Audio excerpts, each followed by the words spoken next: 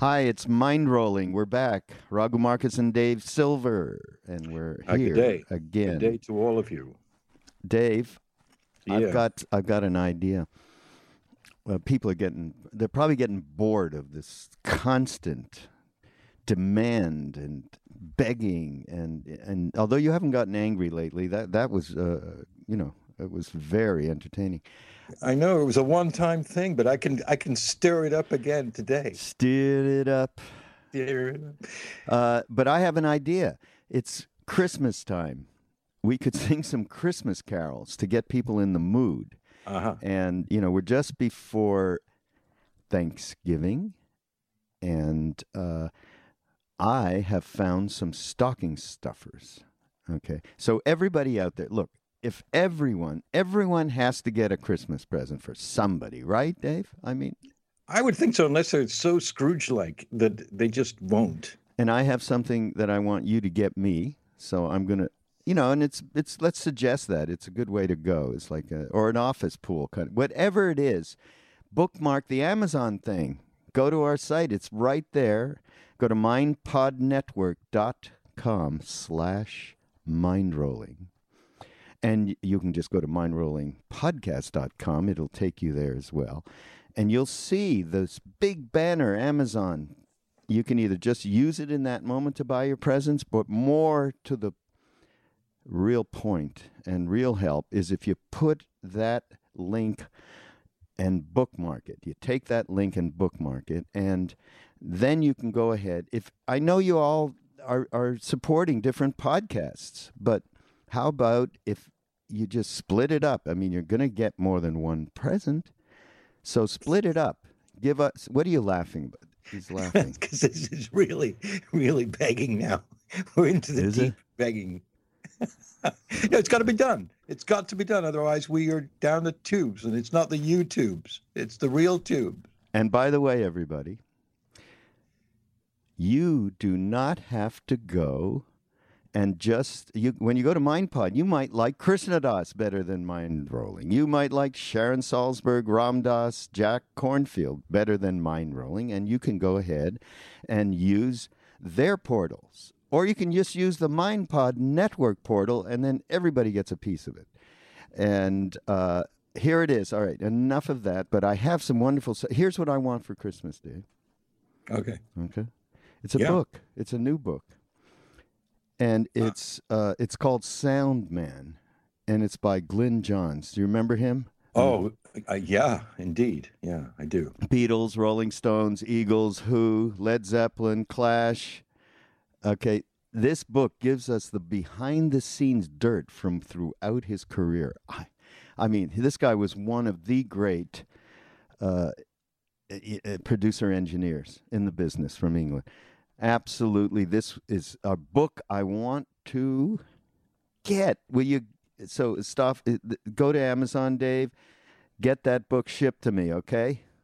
And everybody else, this is a fantastic book. Now, here's some other stocking stuffers. All right. Okay. Here's something else I wanted, and I'm going to get my wife to get this for me. And it's this is great, Dave. This is the ultra-thin Mophie Juice Pack Helium case for your iPhone.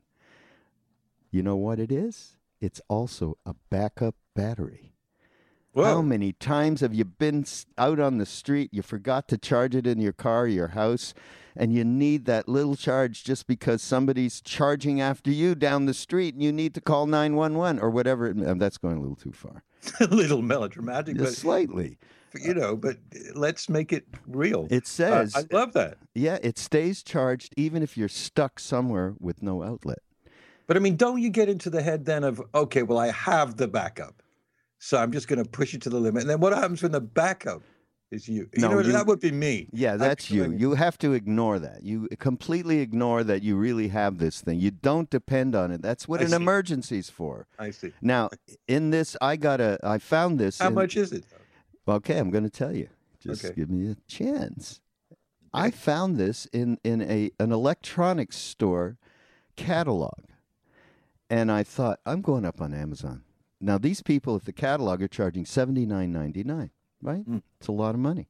I went up to Amazon. They're terrific. Not only will this ship to you in like 2 days, it's $45.99. Huge savings. So that's the other thing. Forget going to these stores and forget, these catalogs that overcharge for everything. Just go on down to, this is Crazy Eddie, right?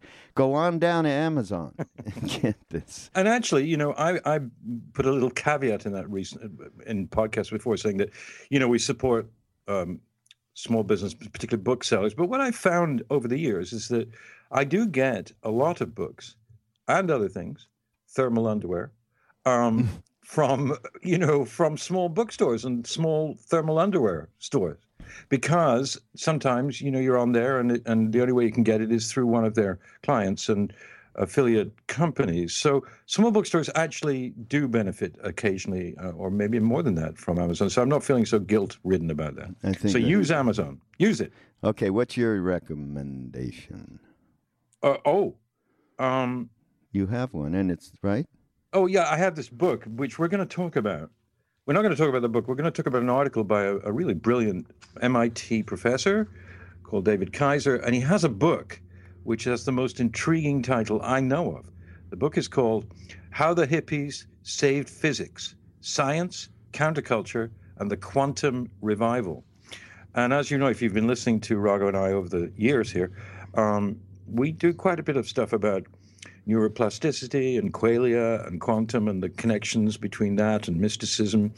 And, this man, who's very reputable, has written several books about those connections. And this one intrigues me. Now, I'm going to get it. And you were going to I want it too.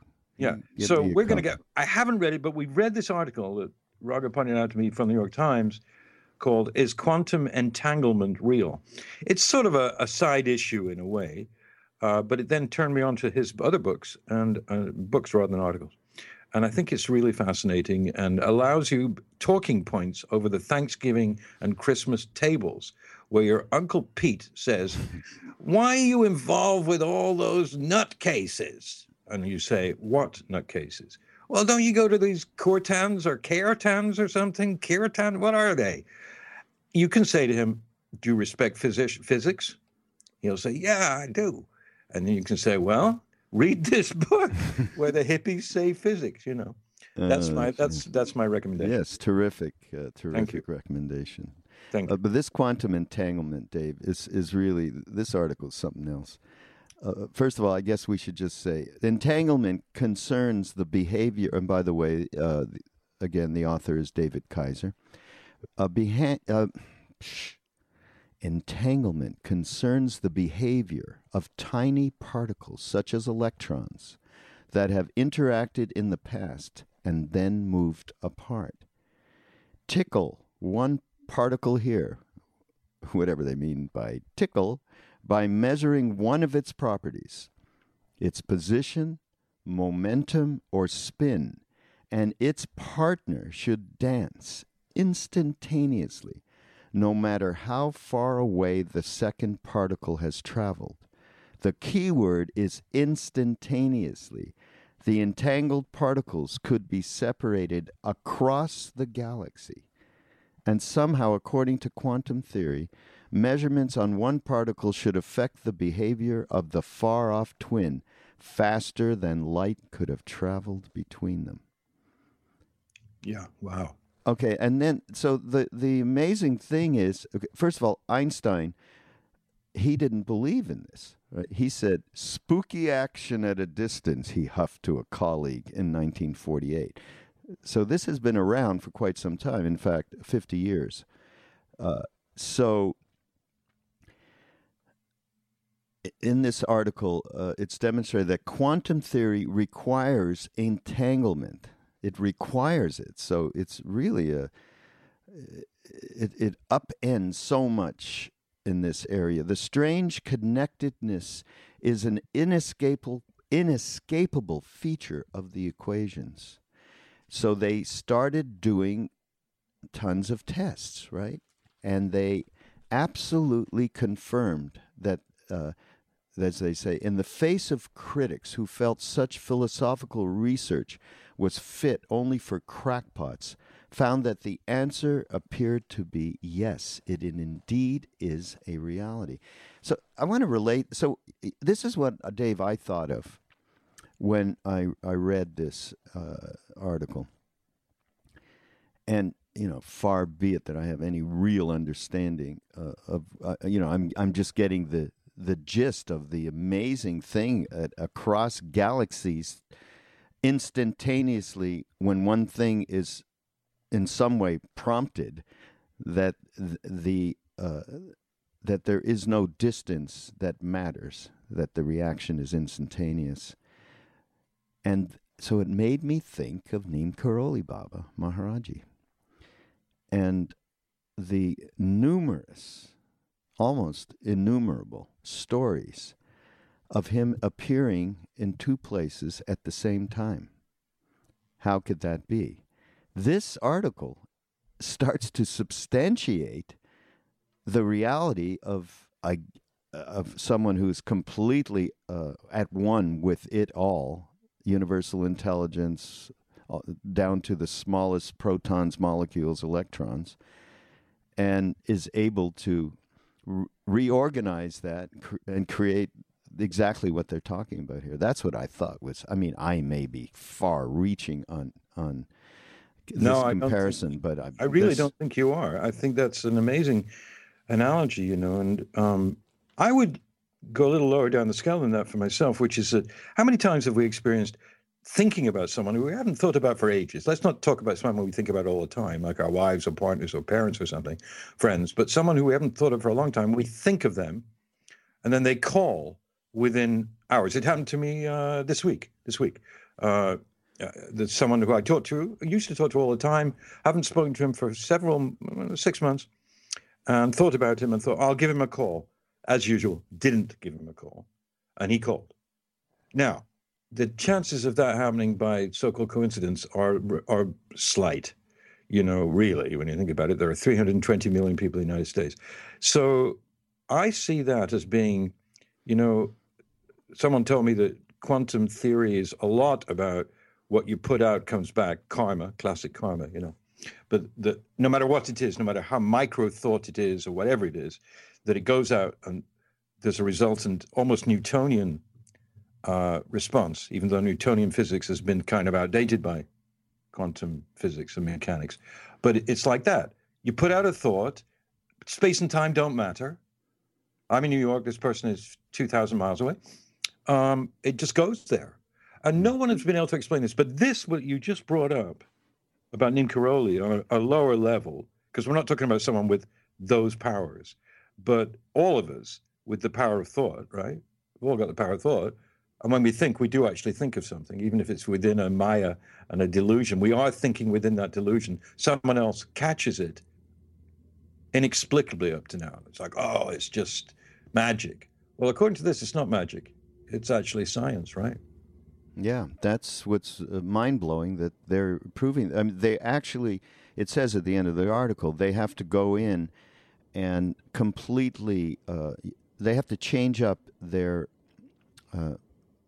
manner in which, and their methodology in which they nudge, as they say, the electron, because they want to take out any possibility of human, just by the kinds of instruments that are being they're using for calibration. So anyway, it's very, very complex. But they're going further with experiments that would completely prove this to be a reality.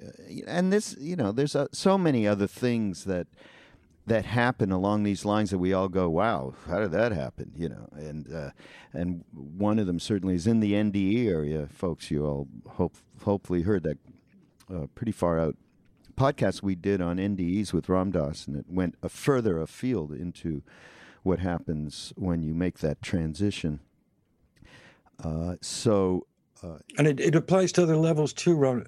The last time I spoke to Deepak Chopra, not to name drop, but to name drop, he told me lots of stories, but one of them was about this, after 9/11, Deepak found out about a guy in London who was a superintendent in a building and talked extensively about the fact that he'd had premonitions of 9/11. And Deepak actually paid for him to come to Northern California and be at his institute and studied him. Southern. Actually, and found out that he was completely, what's the opposite of disingenuous? It's not ingenuous, right? But it means innocent of corruption or a distortion. And he said he was the purest person you could ever imagine. And after weeks and weeks and weeks of studying him, he found him to be completely honest. And the guy had told people. He hadn't just had this thought. He told people. And again, that suggests the breakdown of time and space. The time and space are just our illusion because we're born in a certain incarnation with a certain amount of development. But for Neem Karoli Baba and a few others that we can name, great, beings, avatars, whatever word. Siddhas is a good Siddhas, word. Yeah. For them, it's no effort. It's just there. They're there, they're here, they're everywhere. But for us, it's a revelation. And it happens all the time. If we were to write it down every time something like this happened, that we had a premonition or something that worked out, it would be remarkable. I think it would be in the thousands. It would be great if these guys prove this thing out, and then science is suddenly substantiating, and this is what His Holiness has been working with the neuroscience people for many years. They take their monks and they use them as guinea pigs related to going into deep meditation and so on. So this is all good that this gets in people's consciousness, and it actually just turns them a little bit out of the rationality, and this is the only existence we have is through our senses. Which brings me to the next thing, Dave. Okay. Because once that happens and you realize, okay, through all the different means we have been talking about on all of these podcasts, through music, through psychedelics, through a book, through a person, whatever it may be, that suddenly you realize there is more to this than my senses and ego and mind, and I can have a chance at being happy. How do I go about doing it? So when we get to that point, so you and I love the Tibetans for their science of mind. Talk about science, right?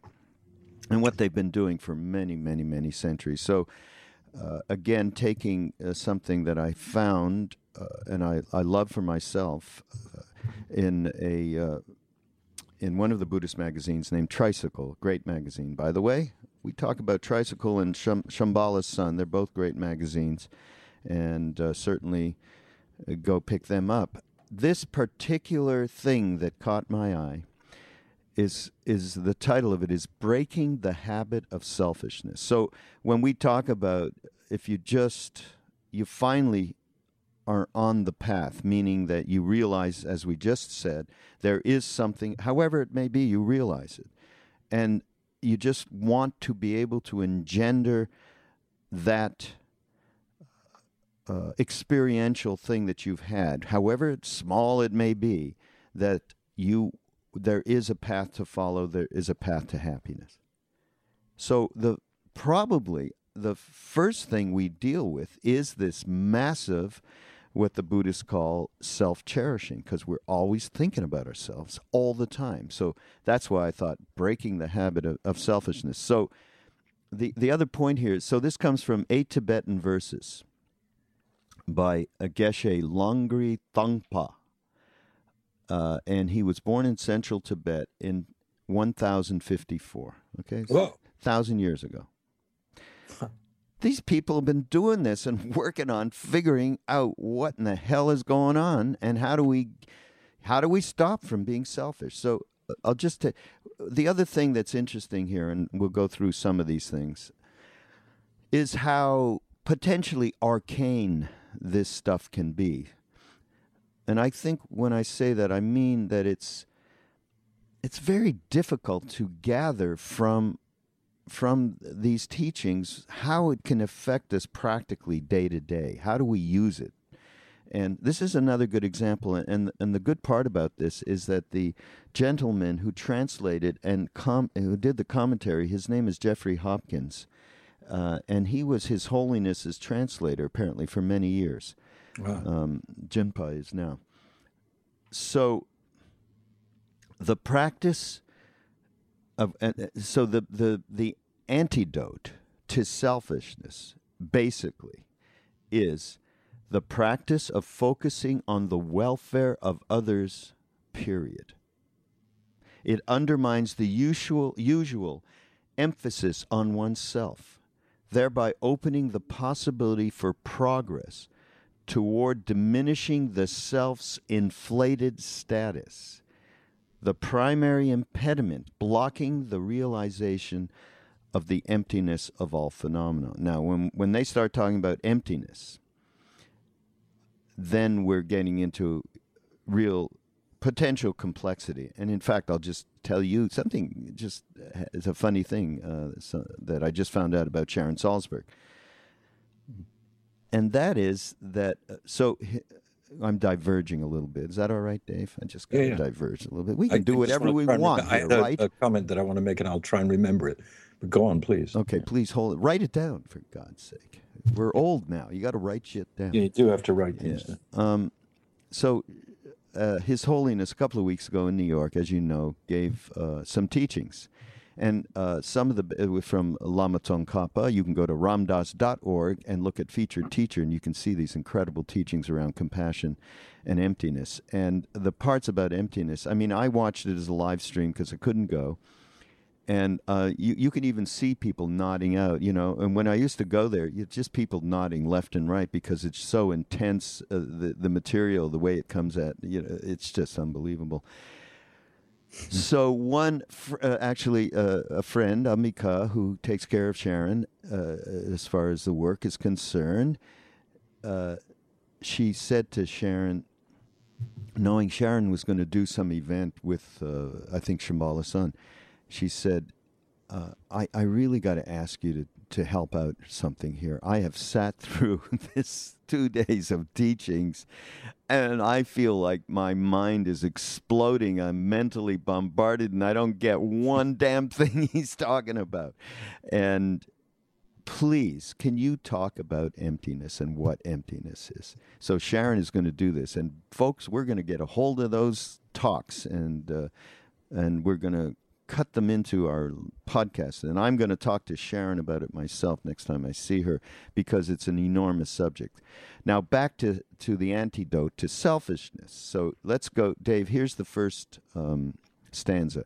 With a determination to accomplish the highest welfare, determination to accomplish the highest welfare for all sentient beings who surpass even a wish-granting jewel, I will learn to hold them supremely dear. So other sentient beings are the basis, the support, independence upon which we can accomplish many of the goals we want. And here's the goals. Better rebirths. Well, a lot of people aren't really thinking that way just yet. We all should be. Eventual freedom from cyclic existence. So being completely enlightened. I don't think we're thinking too much about that, but, you know, a little bit. And even the highest enlightenment of Buddhahood. I mean, that's going for the whole enchilada there. I don't know how much we're thinking about that. And then here's the last one. I don't know why the last one is last. A state of freedom from counterproductive emotions and the confines of a limited mind. That one, I want to go for that one, right? That's what we're talking about. Mm. And that's why, and of course, it's necessary to have the appropriate teachers interpreting this stuff and being able to allow us to have a chance to understand. So the practice is simply... you begin with specific persons, and you slowly expand to more people. And what you're doing is you're dedicating your determination to hold dear, meaning in its most simplest terms, just sitting there with people I suppose you could start with people that you have a little bit of a rough time with, and bringing them into a spaciousness that only can happen through some obvious practice, where you can get your heart into a spacious place that you can bring someone into.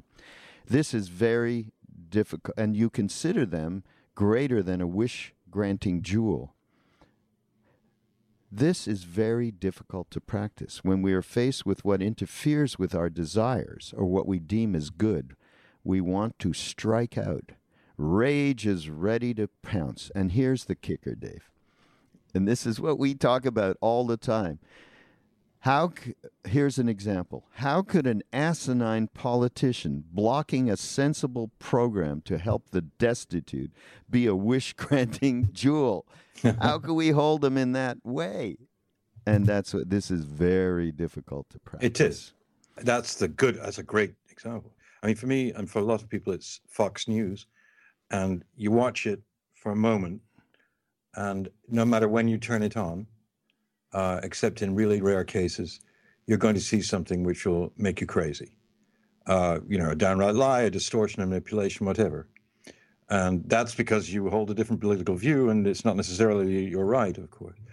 But last night, after a beautiful kirtan, we went to a restaurant, and there were 5 of us having some snacks after singing, and it was a great restaurant, actually, but there was a group of people very close to us, men in their 20s, who were drunk, and they were shouting so that you really couldn't hear a conversation at your own table. And I remembered the fact that this has been a sort of a hobby horse of mine for many, many, many years. And I've even gotten up at tables and gone over to the table and said, could you please, just quieten it down a little bit. You did? Yeah, I mean, we can't talk. We can't. So I had that impulse. The reaction's still there because I'm just a human being. But I realized last night I had no intention of going over to them because I took a look at them. I turned around and looked at them, and they were having a groovy time. I mean, there was no malice.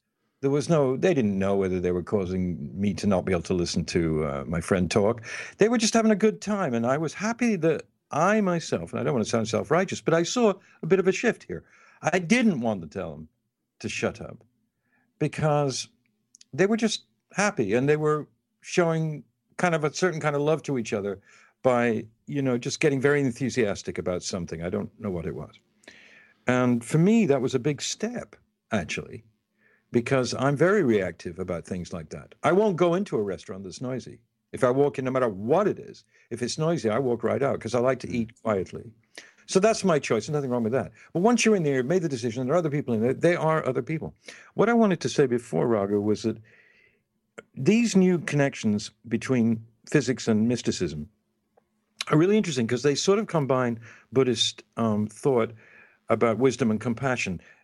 The interconnectedness of 2 particles that are light years away, perhaps, beyond the speed of light, is interconnectedness. That's what it is. It's not some sort of weird magic. It's They're connected, these 2 particles. And that brings one to the thought that we are interconnected with every human being, every animal, every sentient being on the planet. And His Holiness has said recently, I read it, that, we look down on, or a lot of us will crush an insect or something. Now, if it's vermin, cockroaches, creatures that carry some form of potential disease, that's another matter, which I can't get into. But I look at ants sometimes. And Dalai Lama was specifically talking about an ant. And he said, how could you have animosity towards this guileless creature that is only going about its business and has no malice, no impurity, no corruption, no jealousy, no megalomania, nothing. It's just an ant with a lot of other ants doing its job. And, when I read that, I was so moved by that because I think most of us these days are very conscious of animals and insects and trees and plants. A lot of people are, much more than they were a century ago or something, or even 20 years ago.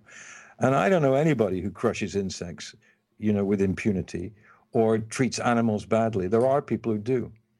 But the first stanza that you quoted seems to me to suggest that selfishness manifests in all kinds of different ways, and cruelty is definitely one of them.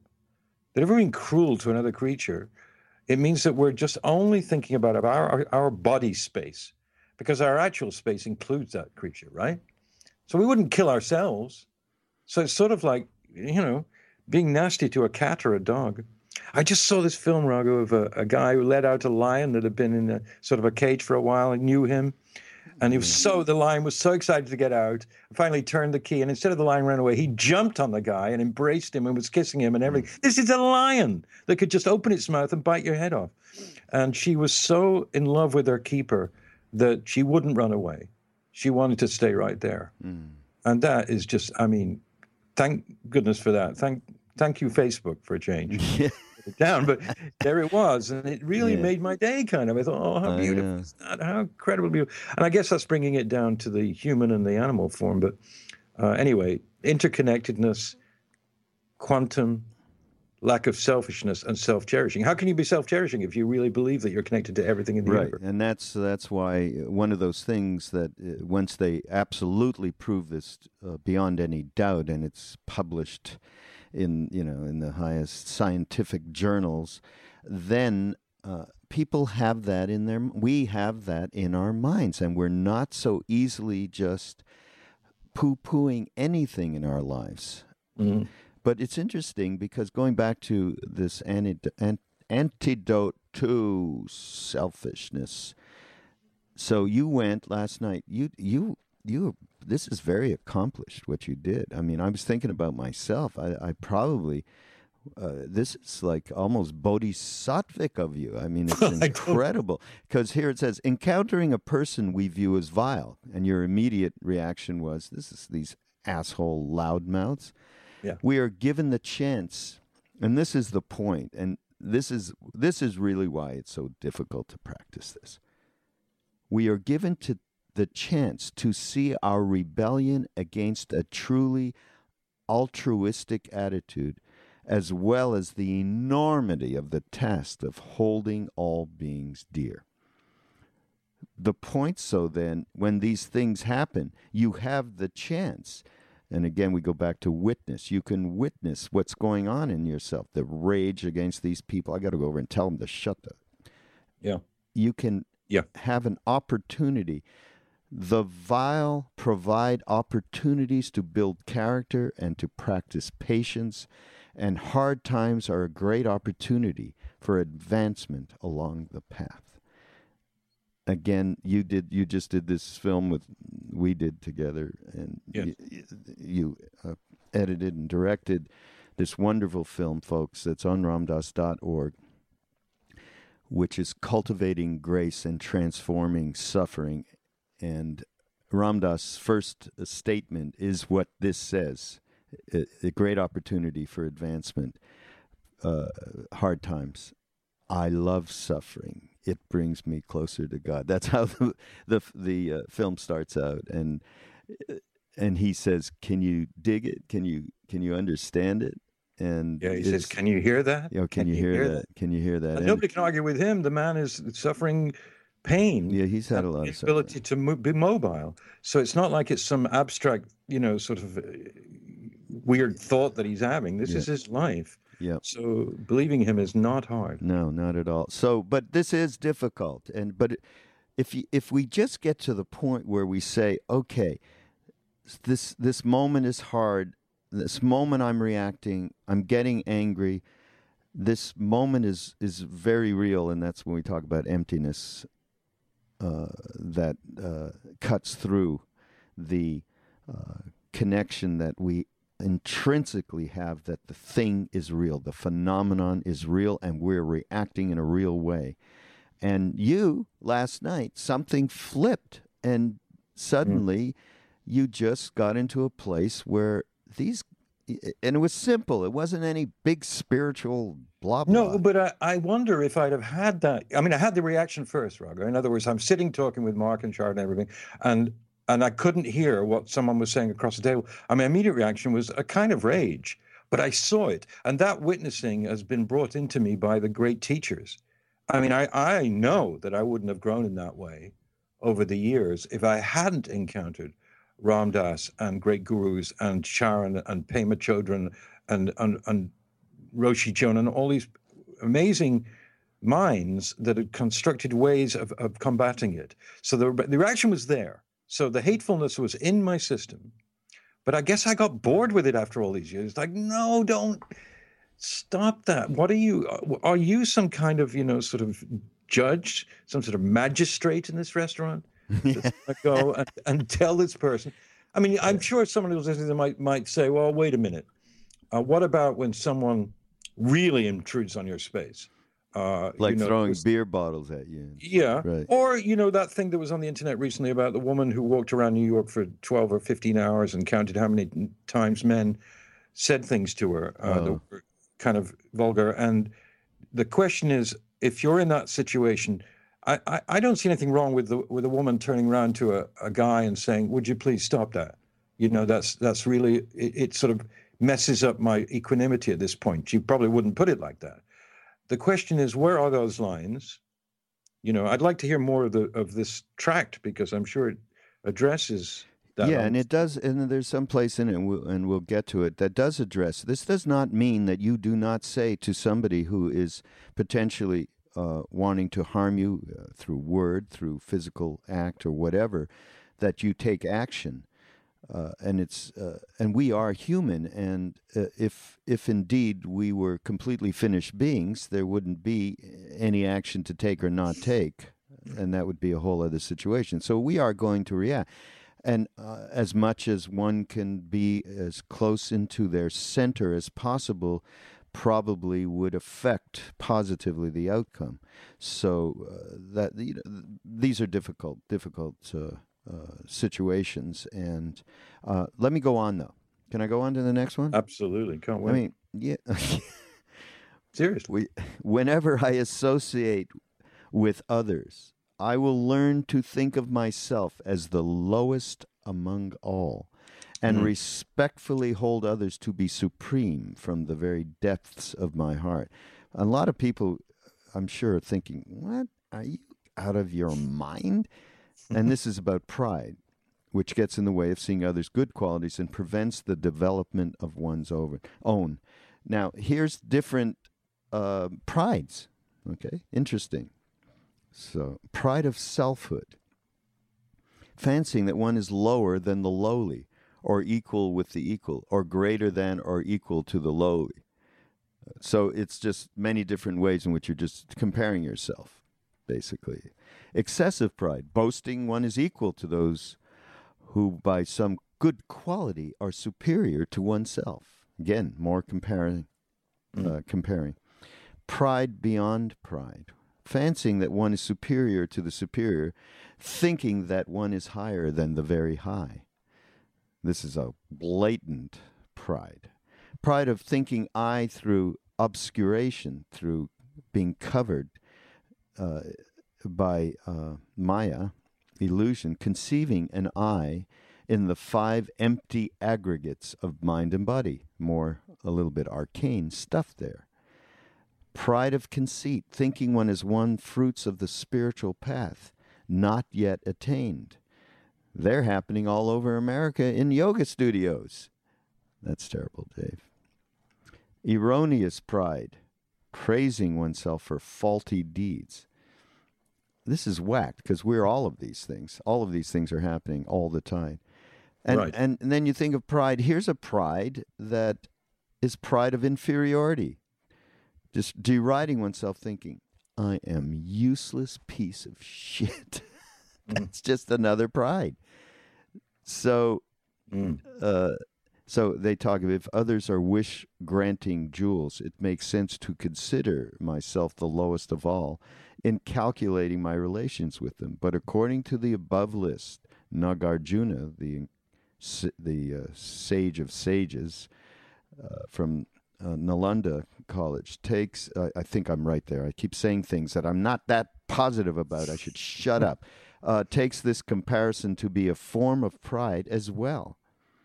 Indeed, those who trumpet or even insinuate their status relative to those worse off than or equal to them reek of pride.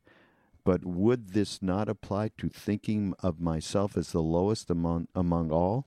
The key lies in the qualification that this view is felt from the very depths of my heart, where assuming our own loneliness is a direct expression of the appreciation of others being wish-granting jewels.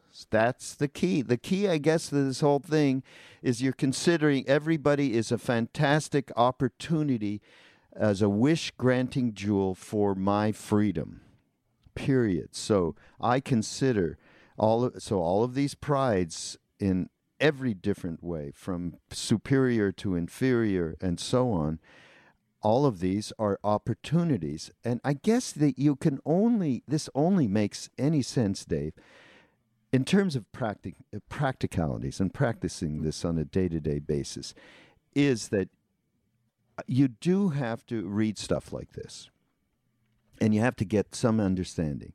And hopefully you can get next to a Sharon or any of these people who have tremendous, substantial understanding and can lay it out practically. And you can ask questions. So that's important. And then once you have some of this knowledge, hopefully it turns into experiential wisdom.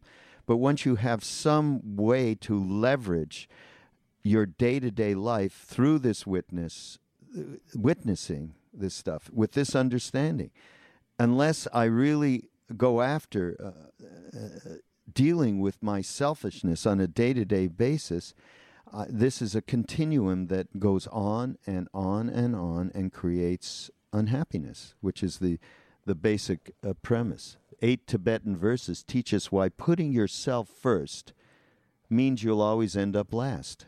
You'll be unhappy. Right. And so, therein lies the idea of the wish-fulfilling jewel. I mean, it's very difficult stuff, but on one level, but on another, it's not. You just elucidated it yourself. Sometimes I think crisis will precipitate this awareness. I saw this interview with Greg Allman sometime in the last year. Greg Allman was a notorious drug taker and something of a difficult person to work with, apparently, and was very arrogant. And the Allman brothers were great, but Greg was on his own, kind of. And he went into rehab seriously, not as some trendy thing, and ended his entire relationship with alcohol and drugs, ended it. Mm. And this interview was a few years after that. And his humility and sweetness was overwhelming to me. Really? The man was just absolutely selfless in the way he answered the questions and the way he talked about himself and the way he saw his past. It was remarkable. And he put it down to the fact that he went to bottomed out, and then sought help and found it and acted on it. And it seems to me that that's a thing that doesn't happen to everybody, because not everybody's, a drug addict or an alcoholic or whatever. But crisis sometimes forces people to see themselves as prideful or selfish or self-cherishing to the max, because after all, if you're living in that world where you need to be high all the time, you're automatically thinking there's such a thing as low. And as automatically you don't involve yourself with people at all. That was my experience with drugs, that when it got bad, particularly with hard drugs, not with herbs or plants that help us, not with psilocybin or marijuana, but make a strict distinction there. But when Greg Allman talked, I was so impressed. I was never a fan of his. I found him to be, forget it, it's not my kind of music. I don't like that attitude, blah, blah, blah. And then I saw this interview and it touched me because I saw someone who had changed. And I think he had a book out or something, but he doesn't need the money. It wasn't a sort of a craven thing, Raga. It was clearly that this musician had decided to clean up his act and therefore look around at other people. You've completely turned me around on Greg Allman, because I had the same attitude towards him, and it was because in those crazy days, I don't know, 70s, 80s, late 70s, 80s, whenever he apparently dimed on some people related to some drug, pot, or I don't know, maybe it was blow. I don't know what it was. But it was an infamous story that was everywhere, that he actually was a bad, guy. And you're right. Crisis absolutely is an opportunity for people to turn around. Hopefully the crisis isn't too intense. No, it could be someone just saying to you, "Where are you coming from, man?" I mean, that happens to all of us, when someone will actually challenge you sometimes, even if they like you or love you. They'll say, why are you arguing so vociferously and so with such bitterness and trying to... I was brought up in a debating tradition, Raghu, in England at university. I was a debating champion, actually. And the idea that you could have like a sport in debating was weird always to me. But the deal was that every so often we had to argue for something we didn't believe in. Mm. And I was chosen once to be the second debater to Max Mosley, who was the head of the British fascist movement. Yeah. And it was the worst thing that ever happened to me at university when the head of the debating society said, "Your next assignment, David, is to argue for Max Mosley with him." What a challenge that was. I mean, there's nothing on earth that revolts me more than anti-Semitism or fascism. And yet I had to think of some way of accompanying this guy. It was very difficult, impossible, in fact, because I absolutely did not believe in anything he said. Mm. But in the little confab afterwards, he actually complimented me and said, "You were pretty loyal to the cause." And I said, "Well, I don't believe in the cause at all, Mr. Mosley. But this was the assignment." He said, "Well, at least you put some effort into it." And I remember thinking at the time, no, I'm never going to believe in that. But, these kind of things are weird because debating is competitive. Yeah. And that was a formal thing in a debating chamber. We had a special place and I wore robes and everything. But in our daily life, we're debating a lot of the time. We really are. If someone says, "I hate that Obama. I hate it." Right? And I'm going, what? And immediately it's like, why? And the person can be rational and say some things he doesn't like Obama, or they can be racist or whatever. The question is, do you argue with the idea that you know more than that person? This is really hard. His Holiness is right. By the way, His Holiness Dalai Lama in his books frequently says things are difficult. And and he's not talking about you, he's talking about himself. He's talking about himself. He's saying, "I find it very difficult sometimes to appreciate the people around me. Or I find it very difficult sometimes to understand that everybody's got karma and we should feel the most compassion for those that suffer the most. And sometimes the ones that suffer the most are the ones that are the most anti-us, most hostile, most difficult to deal with, most awful." The perpetrators. Perpetrators. Yeah. They're the ones he says you have to have the most prayers for, because the effect of what the volition of karma they create is vast. Yes. Dave, I just... What?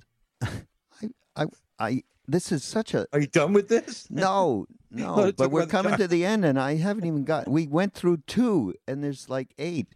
Or it's like... You always do this. We have to continue at another time. And in the midst of... I don't know why this piqued my interest. Little story you told about the bugs. Remember earlier we were talking about bugs? Okay. Yeah. I read this thing about bugs. Okay. And it happened to me. And I, as you were talking about the bugs, I was getting more and more kind of embarrassed. So this guy, it's an article on smushing bugs. Oh, really? Yeah. It's funny because it's right below the other thing that I... Oh, really? Yeah. It's crazy. I note that Jainism originated in India. You know the Jains? Yes. You know Jains, eh? Little about them, yes. A country to which stink bugs are not indigenous. The stink bug, an invasive... we should say, Jains, they do not kill anything. That's the main central thing. No killing. Nothing. The mosquito, you can be swarmed upon. You cannot... Terrible. The stink bug, an invasive species, has taken over the mid-Atlantic region, including my house. And in my house, he's saying his house. In my house, they took over, Dave. It's terrible. In the last few years, as swiftly as the Martians conquered England. It was from stink bugs that I learned that any animal in sufficient numbers can be horrific. It's horrific. They're going in my blinds, and they're going through the thing. They crawl all the way. You can't get them out, even if they died. I mean, it's a huge quandary. I had to just tap them. It was terrible trying to get them to run. And then I'd keep tapping so they'd run out. An effective stink bug trap can be constructed, and I didn't know this, out of a 2-liter soda bottle and an LED. But I find it more thorough and meditative to eradicate them through piecework, using the nozzle of my vacuum cleaner. They make a very satisfying sound when you suck them up. Then they get to live out the rest of their lives in the oubliette of the vacuum bag. So my compassion is not quite Buddha-like in its embrace. I would say not. And that's where I was at. I tried not to kill them. I killed a couple. I felt it was a whole moment. I had a moment. Again, once you read about this, you don't want to do it. I mean, I have this experience. I have no pets except one. I do have one pet, Boris. Boris has been with me, or at least something that looks like Boris, for about 5 years. I have a bunch of cacti and plants on the kitchen windowsill, and every so, I water them every 3 days, and I now spray them with this super technological sprayer I have.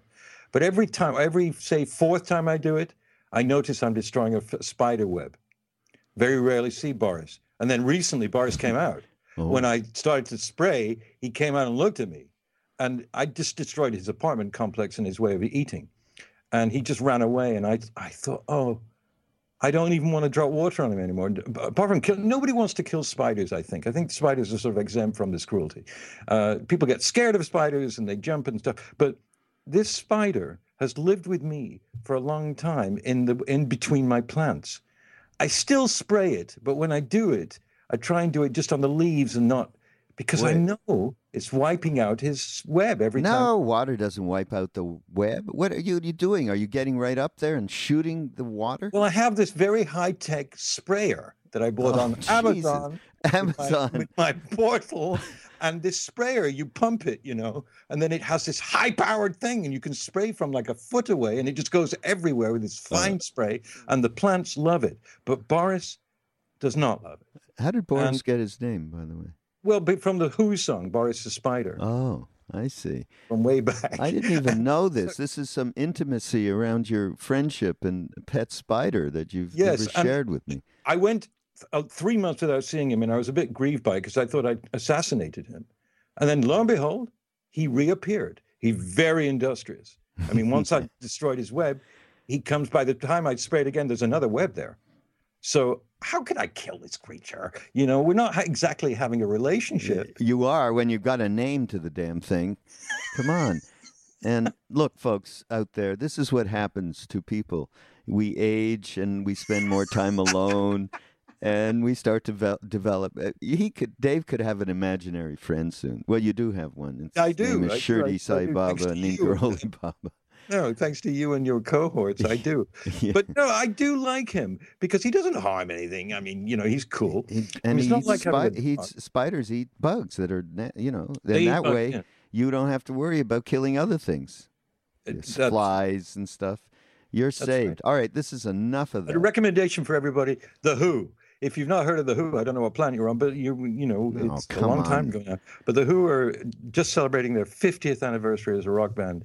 And when I was watching rock music in the 60s in England, they were by far and away the most amazing thing I'd ever seen. They were just spectacularly incredible. And Townsend, his guitar playing was amazing. So I recommend to you any Who record, anyone, really, Tommy or the Best Hits or Pinball Wizard or anything. You'll love them if you haven't heard of them, and if you don't like them, I'm sorry. But go through the Amazon portal for either Mind Rolling or anyone on the MindPod network, and you can get these great books that Raga recommends and these rock and roll records that I'm recommending, and you can help us. And the iPhone charger. I have more. I'm going to talk about more next podcast, because we're getting the time. You got to do this now if you're going to get this product. Although Amazon probably can deliver you right on the 25th. They'll probably have someone come over to your house. Amazon's incredible. So that's it, folks. That's it. We're on our last seconds of this podcast, and I promise that next time we will continue with our antidote to selfishness and trying to figure out how we can use some of these incredible Tibetan teachings. So, okay, Dave? Yep, great. All right. Bye-bye, everyone. Bye. See you next time. Go to mindpodnetwork.com and just take part in the riches that are there. See you, folks.